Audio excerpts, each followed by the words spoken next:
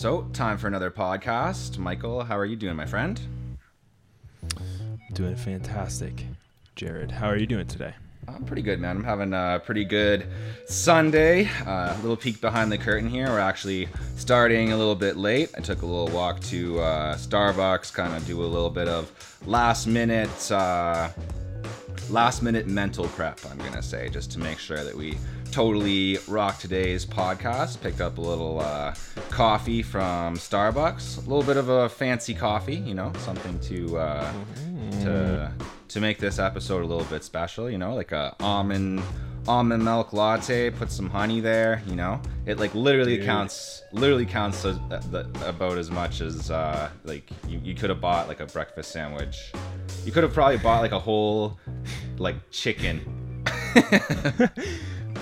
But you bought a fancy coffee. And I didn't do that for me. I didn't do that for me. I did that for Michael, and I did that for our audience here, and I did it for all the earthworms that I saved today. So on my way walking back, even though I was holding a coffee, took the time to save a few earthworms, you know. So I'll just encourage everybody else out there, you know, if it is a little bit rainy right now where you are, you know, you can't save all of the earthworms, but you can save some of the earthworms. So you save any earthworms today, Michael? No, I think I actually directed my vehicle towards a few. But no, save an earthworm. Save an earthworm. Hashtag save an earthworm. Actually, funny enough, I saved 7 today. So you saved 7. Doing my part. The Nobel Peace Prize is coming your way, man. I don't deserve it. No. No, just an everyday action, helping the community. Just doing my part, you know. Yeah, man. I hear you. I've actually been obsessed with the honey oat latte. Wow. So It don't is worry. good. Yeah. I got to figure out It how to is make really that in my good. own house. Yeah, so that way we don't spend like $7 Exactly, on man. grande. Once we get a Patreon going here, we're gonna spend all our Patreon dollars on Starbucks. lattes at Starbucks, man. When we could be Help saving us, earthworms. We could be saving That's earthworms true. with that money. Hey, we could have like a pricing tier that's exactly the amount as a latte. Like it could be like $6.59 or whatever it is. Yeah, And we'll just call it the latte tier. You know what I mean? Could very well work, man. The latte tier gonna be coming soon to you.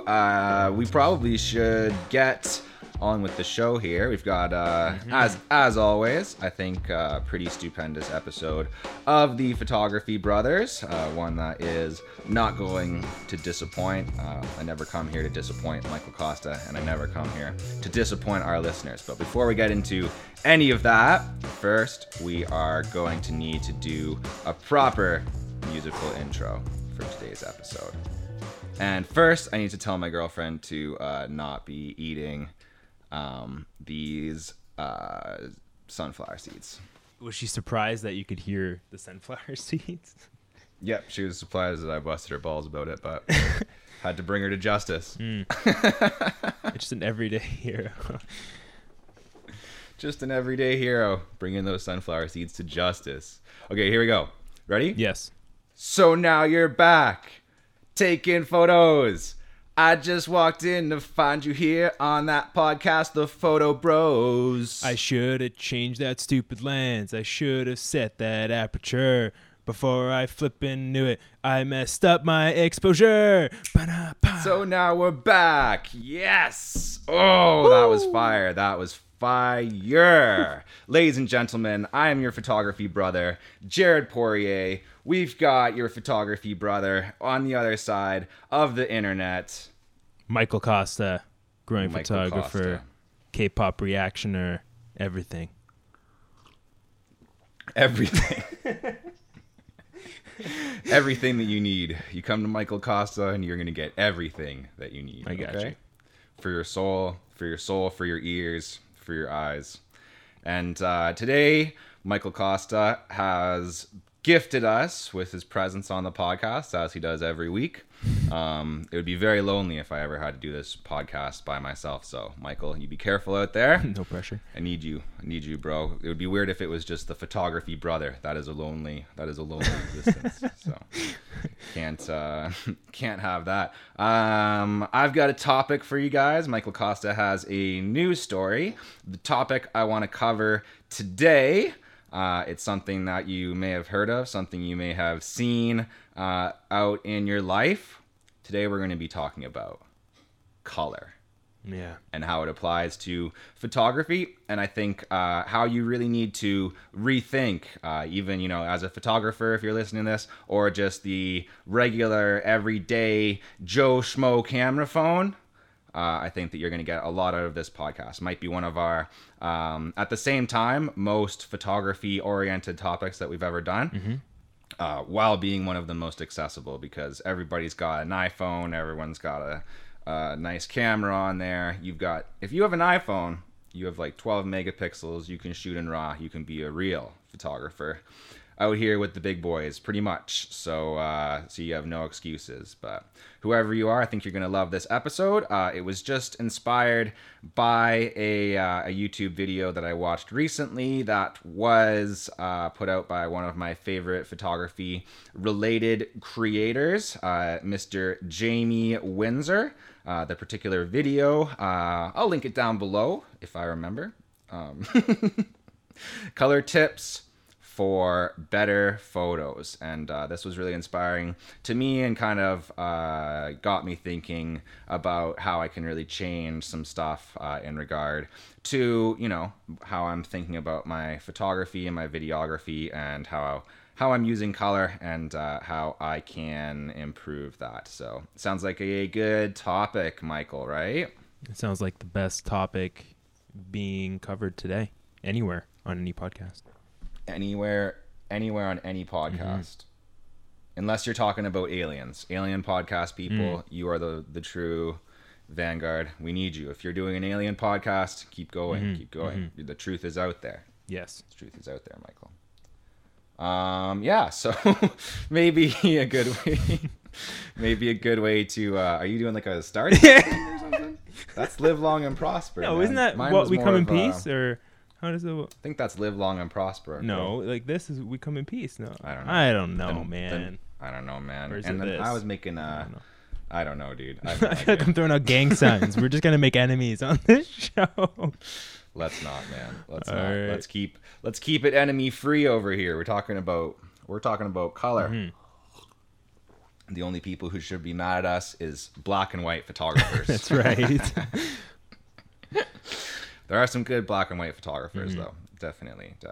So probably a good place to start. I think maybe we can give some general tips of ways that, we've chosen to improve the color in our photos.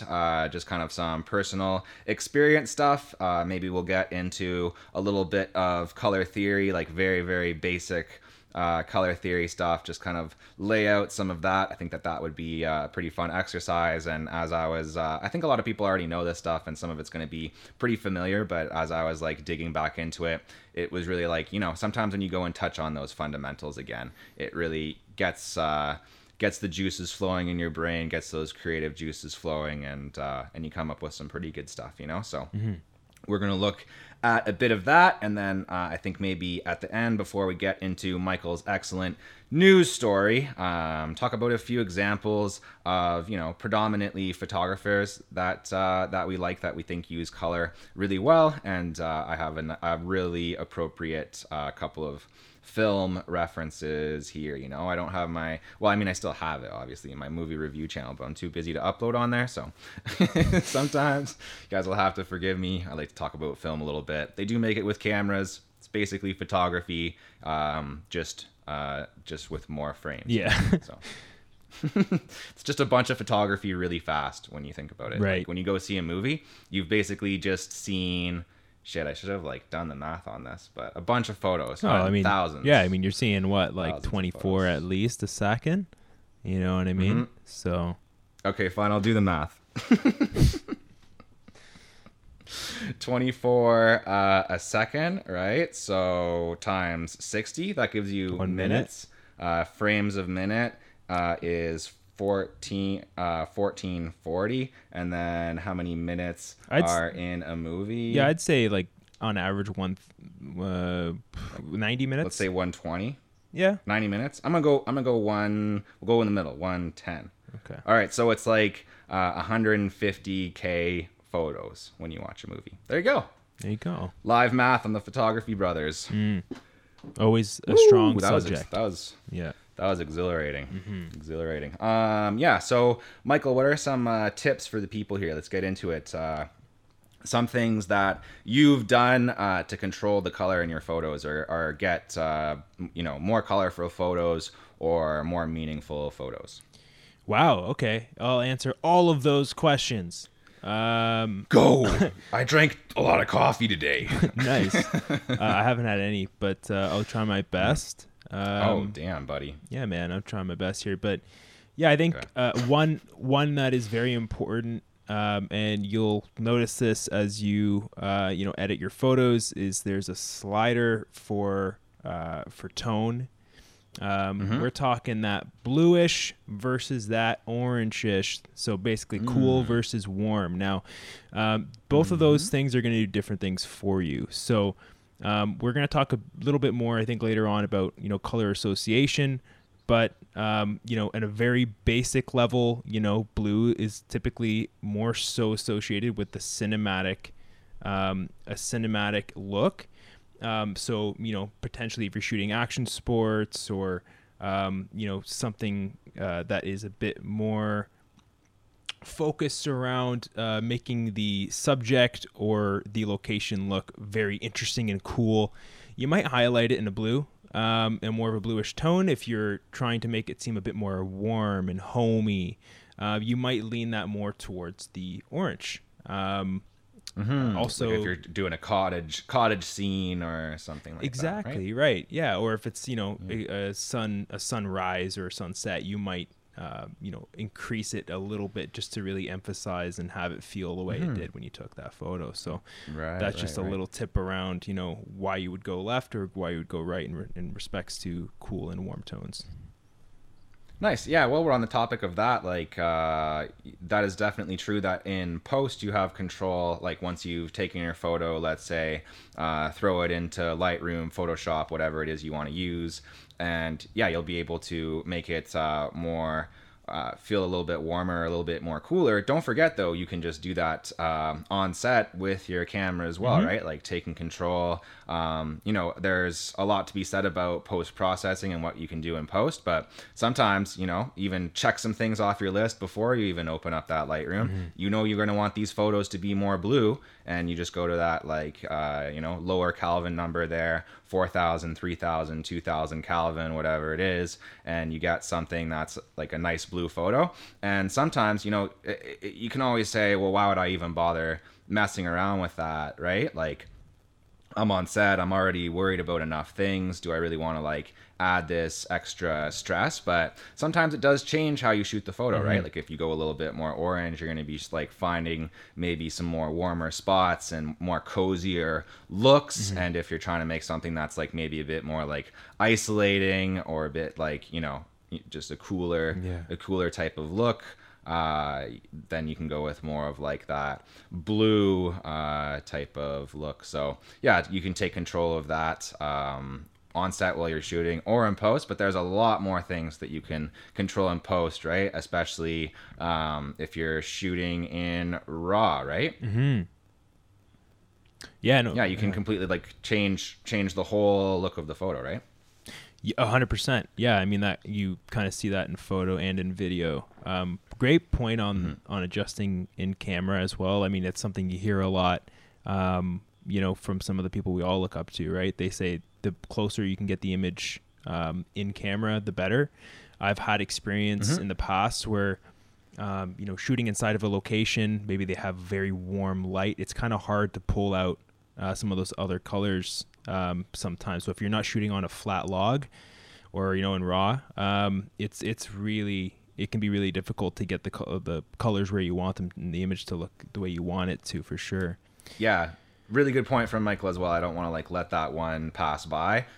When you are shooting video, obviously you can't shoot in RAW, so you're not going to have that same flexibility as you will with a photo. But just going in and setting it to like a neutral color palette, neutral sharpness, all of that should be pretty easy. Whatever camera brand you choose to use. I mean, it'll be a little bit easier if you're using a Canon, but you know, Sony, you'll be there. You'll probably want to get the manual out. You might want to call customer service, you know, just get on hold there for a while just to be safe. But you'll eventually figure it out, and maybe your model will still be there. No, I'm just joking. Yeah, I mean, if you're one of 3 people that still shoots on a Canon, you know, there certainly are ways to do it.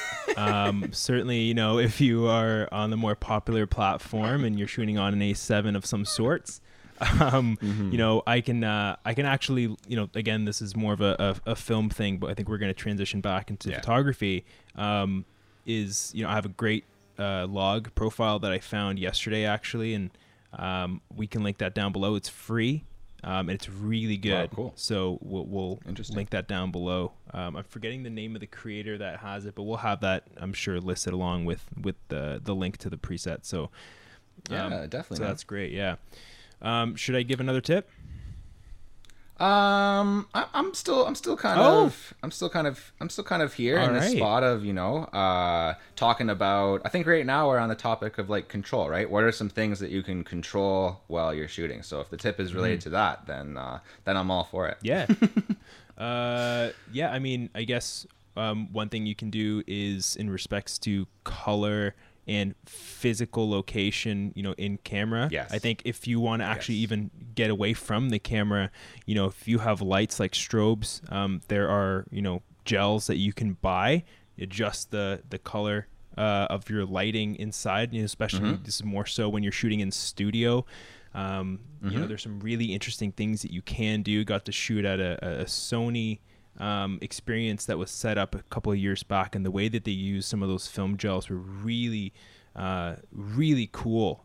Created some very, very interesting colored shadows, and you know, again, there's just different ways that you can utilize color and lights and different colored gels that can introduce, you know, color into your photo and different looks into your portfolio. Yeah.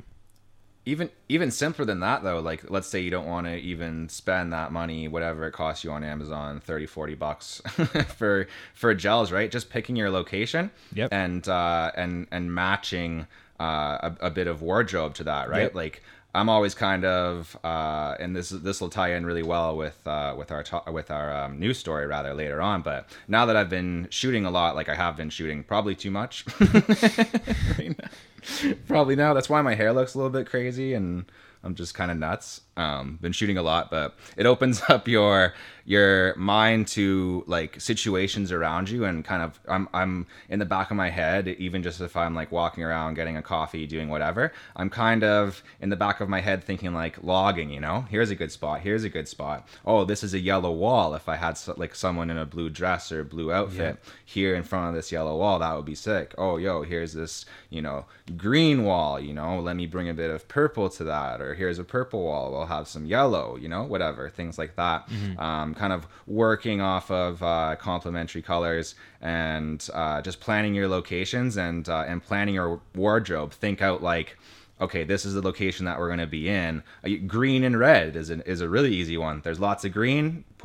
Throw some red umbrella, you know, and you've got a photo. So just thinking, planning ahead, like, you know, once you get there on set, you can improvise and come up with some good stuff. And if you have a good background and a good understanding of color and how it's going to be popping in your photos and what's going to give a certain look, then yeah, by all means improvise. But having some foresight, some planning in your location and wardrobe, I think is another one. I want to get into a bit of color theory and just talk about the color wheel for a bit. But is there something else related to like controlling the scene and things like that you want to talk about? Yeah, there's just one more thing actually I wanted to mention, and it's something that we've sort of touched on in the past, but less focused on the color aspect of it and what it can do for the image. We've talked about creating, you know, multiple layers of focus, so having a foreground and background blur. But one thing I use use that for a lot is actually adding complementary color. So, I can send over a couple images that are great examples of that. But, I'll often, if there's an image that I'll send across so you guys can look at it and I'll just speak to it just based off memory. The model was wearing a yellow raincoat. And I found yellow leaves on the ground, and I literally, put that in front of the lens, shot through it, and it created a very interesting yellow match to her wardrobe, and created that obviously interesting foreground blur as well. But it's just, you can do the same thing with a complementary color. If you find something blue or whatever, just don't be afraid to kind of play around with the different perspectives as well, and add color that way. Yeah, yellow complements yellow pretty well. It does. As well, so. Yes. Yeah. And me and Michael complement. He's got the green hat with the burgundy, complementary colors. I've got, kind of. They're not strictly, I guess, according to the color wheel. They're not like right across from each other, but they do work pretty well. Got the purple on myself right now. I don't have anything green or yellow around, but if I had that would be good. I think there's a yellow book on your top shelf. There's probably a bunch of yellow books. I got a lot of books. So it's one thing I have is books. Books and camera gear, Michael. I have a lot of those. All right, you want to? I actually really love that though, man. I love that example, and I think that illustrates exactly what we're talking about really well. So we'll make sure that we show that example during this little section here. Do you want to get into some color theory stuff? Talk about color wheel, how colors make you feel? Oh my goodness, yes. Let's do it. Okay, let's do it. If you put it that way. If I rhyme it, then you're basically forced That's to. all I need. Pretty sure that's Photo Bros code. So, this is the color wheel right here. Ooh. Stunning. So pretty. So many colors. Stunning. You've seen it before, right? You've probably seen the color wheel, but maybe you never thought that much about the implications of the color wheel. So the obvious thing is we're talking about complementary colors here, how to achieve that in your photos. Having a color wheel handy is a really good way to do this. This doesn't just apply to photography. This doesn't apply to photography, obviously, only obviously. Anyways, it applies to other stuff. Like just painting, art in general, right? Film, painting, anything when you're using colors at all. Using complementary colors, so things that are across from each other on the color wheel. One that you've probably seen in a bazillion films, probably the most popular film grading film color grading of all time is, Michael?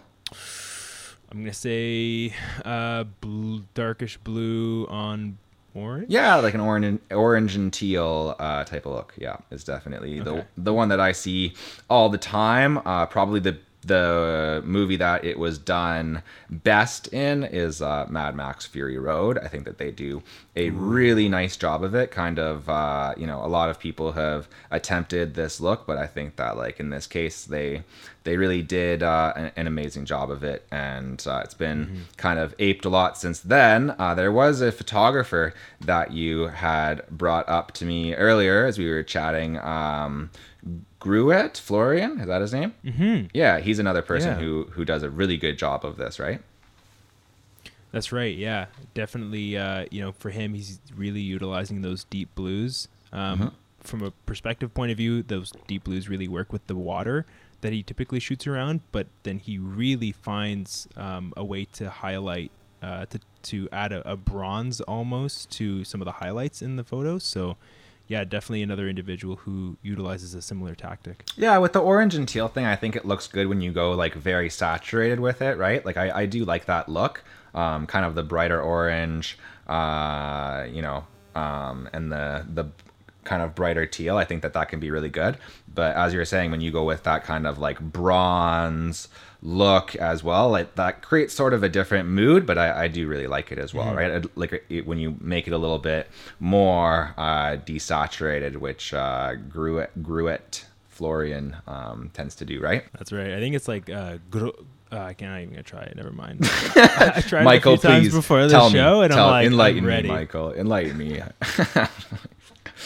Other colors, complementary colors that tend to work really well together in photos. You've definitely seen them used together before. I call these ones the holiday colors, right? So green and red work really well together. Very reminiscent of Christmas. In fact, it's kind of, like Michael pointing to himself, his look. It's hard to kind of not... Oh, I do have green because I have Yoda. I definitely have green. Hey. Right? So, the green and red thing definitely works, but it's hard to not make it look like Christmas. I think a lot of the time when you kind of try to combine red and green, there's some photographers who can do it, right? And I've seen some photos that do it really well. So don't shy away from it, but definitely put some thought into not making it a Christmas scene unless you're doing that, in which case, good for you, right? Yeah. Like we've talked about before, my immense experience in the Christmas photography industry and such adjacent endeavors. So, and then another one, obviously, I have in my notes here. I meant to write purple and yellow, which would be like, obviously like an Easter theme. I actually wrote purple and hello. So, hello to purple and yellow because it is a great color combination. It might make you think of Easter, but not as much as green and red make you think of Christmas, at least for me. What do you think, Michael? Yeah, man. I think purple and yellow kind of makes me think of what are those? The Cadbury. Okay, it gives you a Cadbury vibe. Yeah, that's interesting. Mm-hmm. And how does that make you feel? It's interesting how does it make me feel? Yeah. Are you like afraid of rabbits? I love that. I'm afraid of rabbits? No, man. They're cute, from like a distance or whatever. But, I love, like, in all seriousness, I love purple and yellow. Oh, okay. There's actually an NFL football team by the name of the Vikings. Ah, yeah, that's true. They use that. I mean, purple's the primary, yellow's kind of the accent, but it is gorgeous. That's cool, man. And lots of, I think it's a very strong color palette. The purple and yellow. There's a lot of like strength to that. What's that chocolate bar that uses it? It's also a Viking chocolate bar. Why can't I remember this right now? Wunderbar. Oh, Wunderbar. Yeah. Those are pretty good. Yeah, they get stuck in your teeth a bit, but I might go get a couple of those later. Just have like a coffee or something with it. Yeah, get the latte there. I'm working so hard shooting photos and videos all the time. I might as well treat myself to. That's right. To a Wunderbar. That's a good idea. Well, there's actually a quick tip in what we were just talking about for you guys. If you're interested in finding different colors that might work well with each other, look at sports teams because these folks that work over at Nikes and Adidas and all those places, they're pretty smart design folks on there. You might get some ideas as to what colors might actually work with others. And actually, just a quick side thing here, the color wheel is like a great guide, but its rules are always made to be broken, so you can always go against it, right? McDonald's is kind of an example of that. You have two colors that are pretty much on the same side of the wheel, true. Yellow and red, right?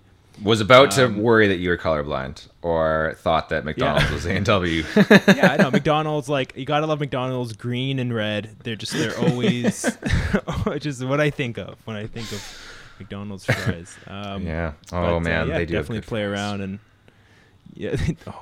actually on Uber Eats they have it listed as the world famous fries. Man. I don't know if you've ever ordered. Wow. World famous, but definitely, don't be afraid to go against the grain, and pick some colors that maybe don't necessarily go with each other, but play around with it, Yeah, very good point. Don't put yourself in a box, but kind of the old adage is you gotta know the rules before you break them, right? So, Yes. Absolutely. One more thing. We're going on pretty long, blah, blah, blah, about colors, this and that. Couple of artists talking about colors for frickin' 40 minutes. No, I'm loving it, man. I'm loving the chat. One more thing that I want to talk about here. I told you guys we are going to talk about a little bit of film stuff. We talked about a bunch of photography stuff, so I'm pretty proud of us. I think that we did a great job here. Just to reference another photography thing before I talk about film for like 5 minutes here. The previous episode that we did on wildlife photography, I think, is a really good example. Or not on wildlife photography, sorry. We didn't do an episode about that. We did an episode about underwater photography. There is some wildlife underwater, though, so I'm not a complete dummy. That's true. But yeah, underwater, they got some good stuff going on down there. Yeah, they've really outdone themselves recently underwater, haven't they? Them jellyfish and sharks and stuff, they are good interior decorators because you got a lot of stuff going on down there. You always have the blue, right? So anything that goes well with blue. Yeah. You got blues and reds, a lot of those blue and teal things. You got some jellyfish, they're teal. You got some, they're teal. Man, I should sleep more. You got some jellyfish, they're orange, the water's teal, and it's a beautiful thing. Yeah. So check out our previous episode on underwater photography to see some more examples of good color theory, because I think that some of those underwater photos are a great example. Another great example, Michael, from the film world. Have you ever seen the film starring Michael Douglas, Traffic? No. No, I don't think. It sounds familiar, but no. Came out in 2000. The most distinct thing about it is that there's like two storylines in the movie, and they're color graded completely differently, so that you can actually keep them apart. Does this sound familiar now, or still no? It doesn't. That's okay. I'm familiar with the method. Yeah. Okay. Cool. Yeah. That's a great idea. Because luckily I watched the movie, so I can speak to it. But I think this is one of the best examples, and like pretty genius, kind of a stroke of genius here. So just to give you a bit of background, the whole movie, it covers two distinct storylines, as I said, and kind of how they end up coming together. So you've got like Benicio del Toro, and he's the like drug enforcement guy in Mexico, right? So he's like a cop in Mexico, drug cop, trying to like prevent like drug violence and drugs getting from Mexico into the States, right? And then you have Michael Douglas, and he's like he's not the DEA, but something similar to that, one of them acronyms anyways, in the government. He's like he's like just been appointed like the drug czar, who's supposed to like war on drugs, stop all the drugs and stuff. And then his daughter, and that's like Michael Douglas who plays that role. His daughter, Erica Christensen, is playing that role, and she gets like hooked on drugs and stuff like that. So it's kind of and it's directed by Steven Soderbergh, who directed Ocean's movies, that series of movies, the Magic Mike films, classic films. Michael's a big fan, because there's been a few people who have called him Magic Mike in the past, and he gets confused with Channing Tatum on the street like a lot. So that happens all the time. And also, and then they go, "Can you dance? Can you do the Step Up one scene?" Yes. And I go, "I would, but I broke my pinky toe. I'm late for my podcast recording." That's right. So basically very interesting movie, and for the way that they use color, like the scenes in Mexico are super orange, right? And I think it's all done in camera. It definitely has that look. I know that this was definitely the decision of the director. Soderbergh himself wanted things done like that, and he's actually operating the camera, and it's like handheld. So one of the more like personal films in that way, right? So everything in Mexico is like super orange, and then everything in the States is like super blue, kind of emphasizing that, like, there are two sides of the same war, but like from the United States perspective, like Michael Douglas isn't getting shot, but like Benicio del Toro is, and like things are way more intense on that side, and kind of as his daughter gets hooked on drugs and stuff, it like points out the whole like hypocritical nature of like and like the ineffectiveness, right? And like it's just a lost cause of the war on drugs, right? So a very interesting film. I won't spoil it here, but I think it is a perfect example of somebody just like taking control right on set there. You know, the director having a vision and just being like, this is how this movie is getting shot. These parts are blue, these parts are orange. People are going to be able to follow it better. And it has like a thematic thing, and also touches on like the last thing that I want to talk about before we get into the news, which is like the meaning of color, right? We've touched on this a bit, but yeah, maybe we can like kind of talk to that a little bit more, right? Now that we're done talking about movies for a while, I'm not going to talk about movies anymore. Yeah, we can definitely do that. Just to throw a pebble over to what you were just talking about. Wes Anderson also uses color a lot. True. In his films. Yeah. Very, very, Budapest Hotel does a really nice job of it. But Isle of Dogs is a big crap. That movie sucks. I actually haven't seen that one yet. I haven't had the pleasure. Don't bother. It sucks. No. Yeah, it's bad. Okay. Fair point. We'll have to exchange notes after. But yeah, no, for sure. I mean, we talked a little bit in the beginning about color association, not the skin color, but talking about photo and the kind of colors you're introducing either in post or in cam to kind of tell a story. And so I think, you know, one thing we can kind of agree on is that there are some colors that definitely are associated to certain emotions. And that can definitely help to convey a point or an expression within your art. So, you know, red is often associated with anger. You have blue, which is often associated with maybe even sadness. Or calmness, but sadness, yeah. Or calmness, yeah. I mean, some of these kind of go back and forth, right? You know, yellow can be associated with kind of a happiness. You know, any of those kind of bright colors can. And even when you play with shades, I mean, the darker you go, the more maniacal or sad or lonely or, you know, something can feel. The brighter it goes, you know, the more happy or, you know, I got to do that again. No, it's good. You take it. You're good. The brighter, the happier. The brighter, the happier. The brighter, the happier, man. Or more lighthearted you were supposed to feel while taking in that content, I suppose. Yeah. Yeah, and being aware of what like different colors, kind of the association that people have. That can be something that's like very cultural, right? Like this is definitely a cultural thing where, you know, blue means this to one culture and it might mean something totally different, right, to another culture. It's true. But also like a personal thing, right? Like to you, right, yellow is something that like gives you a lot of happiness. You really like the color yellow, but you know, that might have a different connotation to somebody else. Like maybe they don't like the color yellow. You know, like their dog peed on a fire hydrant and then on its own leg, and then like the dog smells like pee all day, and that's every time you see yellow you think about like pee, right? And then you have like a bad association. So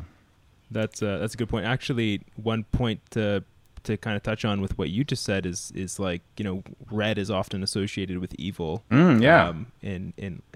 But like in countries like China, red is actually a sacred color. Right. So, yeah. So interesting, right? Yeah. How that can be possible. And the same is true for like major and minor chords, right? In music, like in our culture, we find like minor chords sad, major chords happy, and like other people in other parts of the world just don't see it that way. So super interesting. Yeah. All right. True. I'm pretty good with that. You want to get into some news? We can do that, man. Okay.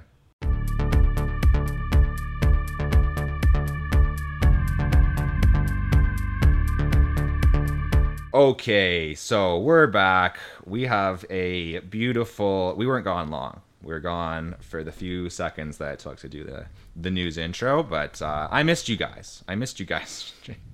During the news intro. You know, me and Michael were here together, but you were over there. The news intro was getting between us, right? I don't want that to happen. I put the news intro in here, you know, to add to the podcast, not to subtract. So just know that while that news intro was up, we were thinking about you, our photography brothers and sisters out there. And Michael Costa, he's always thinking about you guys. I know that. And he's always thinking of what's best for our audience here. And today, Michael Costa saw it fit to bring in this particular news story. But I think that you have personal news before we get into the news story, Michael, right? Oh, right. Yeah, I forgot to kind of mention that. So, Yeah. like I mentioned in the previous episode, because I'm sure you've all seen the previous episode. If you haven't, go watch it. It's a great one. We talked about it's a good one. We talked about the A7 III, and some of the errors that have been happening there with the shutters and all that stuff. And I was saying I wouldn't say man, talked about. I wouldn't say talked about. I would say we covered. We dunked on. We. Well, that sounds aggressive. I don't know. But yeah, you know, we had commented on the fact that there may have been a small percentage of, you know, individuals who may or may not have encountered some issues with their shutters. Yeah. And so I was saying, you know, it's disappointing. You know, I was really thinking about going to the A7 III, really shooting a lot more video on the client side as well. So I really wanted to boost that up, and you know, was looking to make a decision quickly, and it was between a few different options. And yeah, I ended up. Should I do a drum roll? Hang on. Yeah, I'll drum roll it in. I'll drum roll it in. Ooh, I can't hear the drum roll. Oh, it is. No, I can't really hear it. And it's done. Oh, the A7 III. The A7 III. Ultimately, it came. He's going for that supply and demand thing, right? Like if he can only take 10,000 photos with his camera, it means that those are like rarer and more valuable photos, right? Exactly. Yeah. In all seriousness, it was like looking at the other options. There are some, and of course, you know, I'm sure everyone here is part of our newsletter, which covers there's a link on there that actually highlights some of the alternatives to the A7 III if that's something you're worried about. There are some good options there. One that really kind of came close was the Panasonic Lumix S5. Incredible functionality. It's just the A7 III, there's just so much there. There's so much there, and not having to leave that ecosystem, being able to not have to worry about, you know, swapping out a lens system or whatever. And so the same mount, mount as your current cam. Same mount, yeah. Wow, so I'm actually shooting this right now on the A7 III. Wow. Also on the topic of what we just came off of, shooting in log. So I will actually have to adjust the color here. Which cool. Might be a mistake, but we'll see. You guys are looking. Let us know in the comments down below. Yeah. Do I suck? Am I actually colorblind? I don't know. Let me know. Could be. Yeah, could be. I generally support if you guys think that Michael sucks. Let him know down in the comments. Yeah, so I mean, Jared's a great co-host, always very supportive. Let's move on to the news story of the week. I don't even know why I'm being so mean to you today, bro. Jared, you and your green shirt. Okay, so how photography changed my life is an article that was released on Petapixel. Very recently. It is written by the photographer that this is covering. His name is Michael Goldrey. I believe that's how you pronounce it. Goldrei.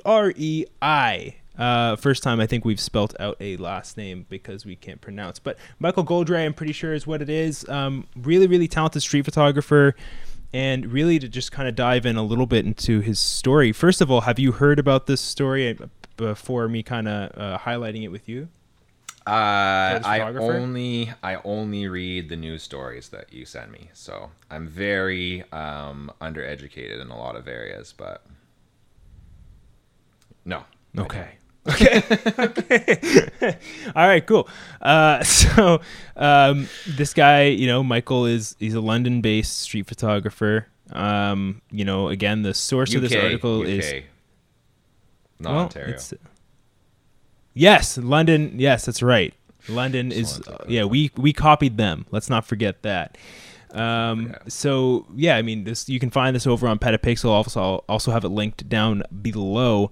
But I really like this story. It's one that really covers, discovery, vision, and commitment. So I really wanted to talk to it a little bit. So this guy, before 2011, really, he had taken some photos. He had some sort of interest towards it, but ultimately was more committed to illustration. He loved, the amount of flexibility he had to just make whatever he wanted visually on a piece of paper. But kind of came to a point where he was a bit demotivated by, actually, strangely enough, the amount of freedom you have. And that's just kind of how I read it along here. He kind of wanted to try something else and not necessarily stop doing illustration, but just, try something else. And again, like I mentioned, he had some sort of interest in photography, and so he decided to try and do more of that. He asked his good old buddy Ben, we know a lot of Bens, if he could borrow his Canon. Friend of the show, Michael Goldry's buddy Ben.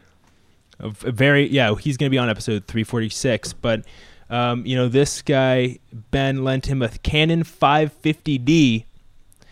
For all of y'all, some of you guys probably started on the 550D. It's not called that. It's not called that here, though. It's not called that here. No, it's T2i. That's right. And that is an interesting camera. T2i, T3i, I think is great low light. Where I started off. Great low light. Oh, great! The best low light camera on the market, actually. Strongly recommend pairing it with something that has an f4. F7.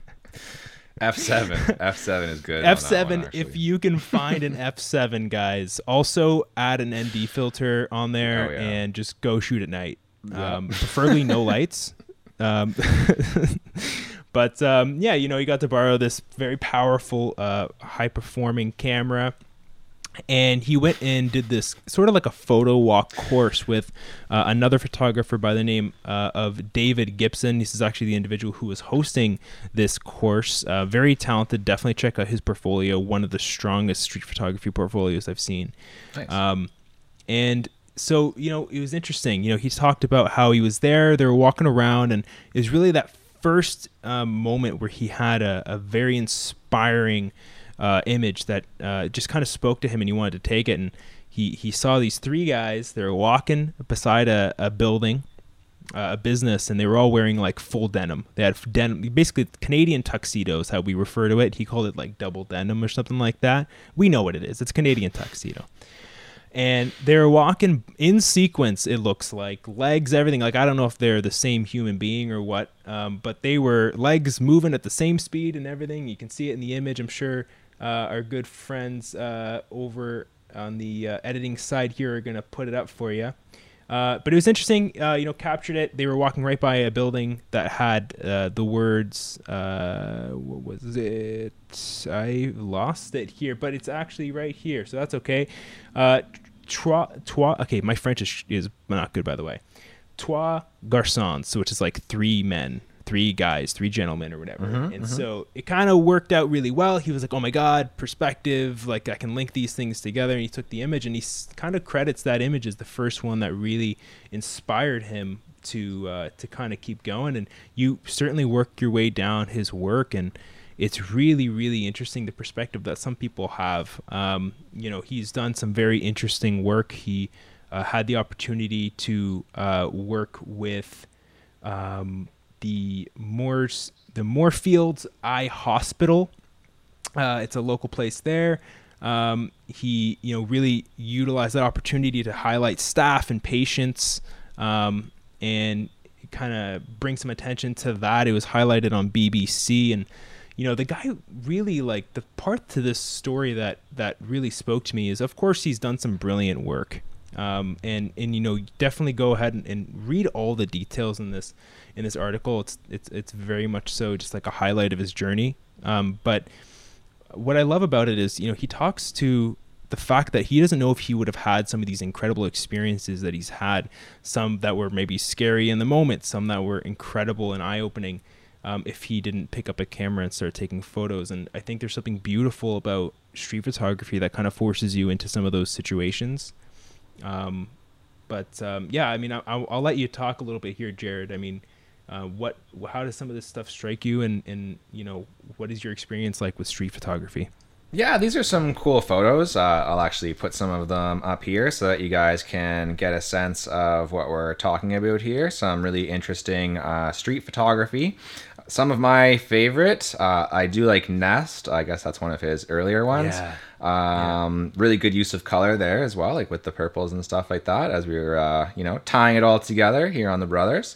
Underneath, Flower Vase Rock is another really cool one. Just really good use of space, use of location, really capturing a moment there, and really interesting geography and whatnot, kind of natural beauty that he's capturing, and feels like we only go backward. This is very much like giving me a film vibe, very really, again, putting you in the moment, really nice sense of atmosphere. Again, very good use of color. So definitely a photographer who knows what he's doing. He's clearly not like setting up a lot of these things. He actually talks about just like letting it kind of happen and capturing the moments as he sees them. And he actually said something that really stuck out to me. Like a couple of things really stuck out to me here, actually. Like, as we've talked about before here many times on the Brothers, like the interdisciplinary type of thing, right? And kind of like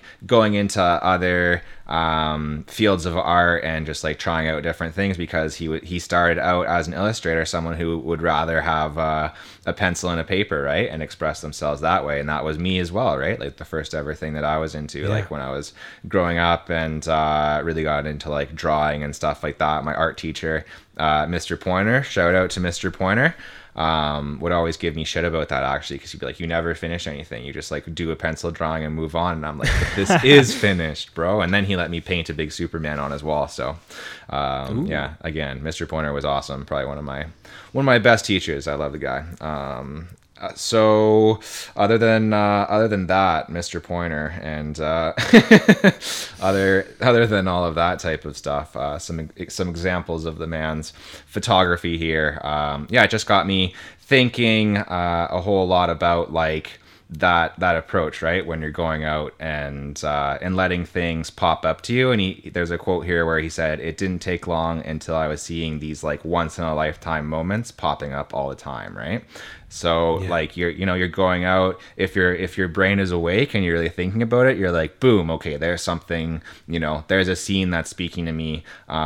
There's a message here, there's color here, there's something worth capturing and something worth talking about. And maybe like if you don't have your camera on you, then you're going to be regretting that, right? Like that. I watched a Peter McKinnon video recently where he was talking to that, and it's called Haunted by the Photos I Didn't Take. That made me laugh so much. I'm like, sometimes I do feel that way. So, make sure that as a photographer, you're capturing those photos, and you don't want to be haunted by the photos you didn't take, bro. You don't want to miss those moments, It's true, man. And I think that there's something to be said about some of the skill sets that street photography can provide and really help you with going forward in your career, whether or not you want to continue doing street photography. I think perspective is easily one of the most important things in photography. It ultimately leads to composition. And when you're doing street photography, looking back at some of these images here, again, I'll butcher the name again, but Trois Garçons, three gentlemen or whatever that translates to specifically, that's a very specific composition. That's a very specific, shot that he had to get. And that's perspective. That's being really aware of your surroundings, right? That's kind of what we're talking and touching on here, is being really aware. You look down at, what is this image here called? Growing Old Gracefully, taken in Vienna, 2017. This is a great image. These are two pairs of females here, different, it looks like almost like different cultures, different age groups, interacting differently, dressed differently, but it's very, I mean, if you're not heads up looking around, you don't get this shot. And so I think that there's something really beautiful about the perspective that street photography requires and gives you, that can really feed how you look at composition down the line. Yeah, it's dope. It's a nice long article. Clearly, it wasn't really edited down. I don't know if that's I know. maybe could have used an edit, because this guy's definitely a photographer and not a writer. But really cool to read his personal experience. Really cool to check out some of these photos. Definitely inspiring story here, Michael, and ties in really well actually, because Michael Goldery is using a lot of the compositional rules, as you said, but also a lot of nice colors, complementary colors. Color theory is definitely at play in this man's work. So I'm glad we're able to highlight our fellow photographer here. And I think that's pretty much the show, isn't it, Michael? Pretty much is, man. Sweet. Some stuff that we have to do before we get out of here. Spotlight a creator. I'm going to spotlight a amazing creator. My girlfriend has a podcast now, so if you listen to this podcast, you might enjoy a different podcast. It's much the same. You put headphones in your ears, and then voices come into your brain, and they teach you stuff. Masha doesn't talk about photography though, so don't worry. It's not a threat. I know Michael was looking worried. She's covering. She's actually going to be covering dogs on the podcast, or she's a few podcasts in. I think maybe 4 episodes in. So go and find on whatever app you found this, probably Spotify. Go find Masha and the dogs. And enjoy. Before we get out of here, again, one more thing we need to do. We've got some people to thank, right, Michael? That's right. We gotta thank people, man. Who do you want to thank, man? Hugh Jackman, Pierce Brosnan. Yes. We want to thank Michael Douglas. We want to thank The Weeknd. We want to thank the concept of love as a concept. Yo. Shout out Big to fan. love as a concept. Big fan. Yeah. Way better than hate. Hate sucks. Yeah, no. Hate's not as good, I'd say. Go give a thumbs down. Go give a thumbs down. And go on Reddit and give a down vote. Yeah. Don't thumbs down this video. But no, not this video. The concept of hate. Give this video a thumbs up. Give this video a thumbs up if you're down. If you're giving okay, you know what? You know what? English today, not our first language. Okay. But if you don't like hate, give this a thumbs up. That's what I'm trying to say. That's what we are trying to say. Is it? Okay, let's go. I gotta go eat something. I'm hungry. I got some pasta to eat. Of course, we need to thank Sydney. She probably won't be editing this episode. I will probably be editing this episode because Sydney has completed her tenure as an intern with Galaxy. So cheers to Sydney and all the hard work that you did. Probably not the last we'll see of Sydney. I'd be frankly very surprised if we don't hear the name Sydney come up again on this podcast.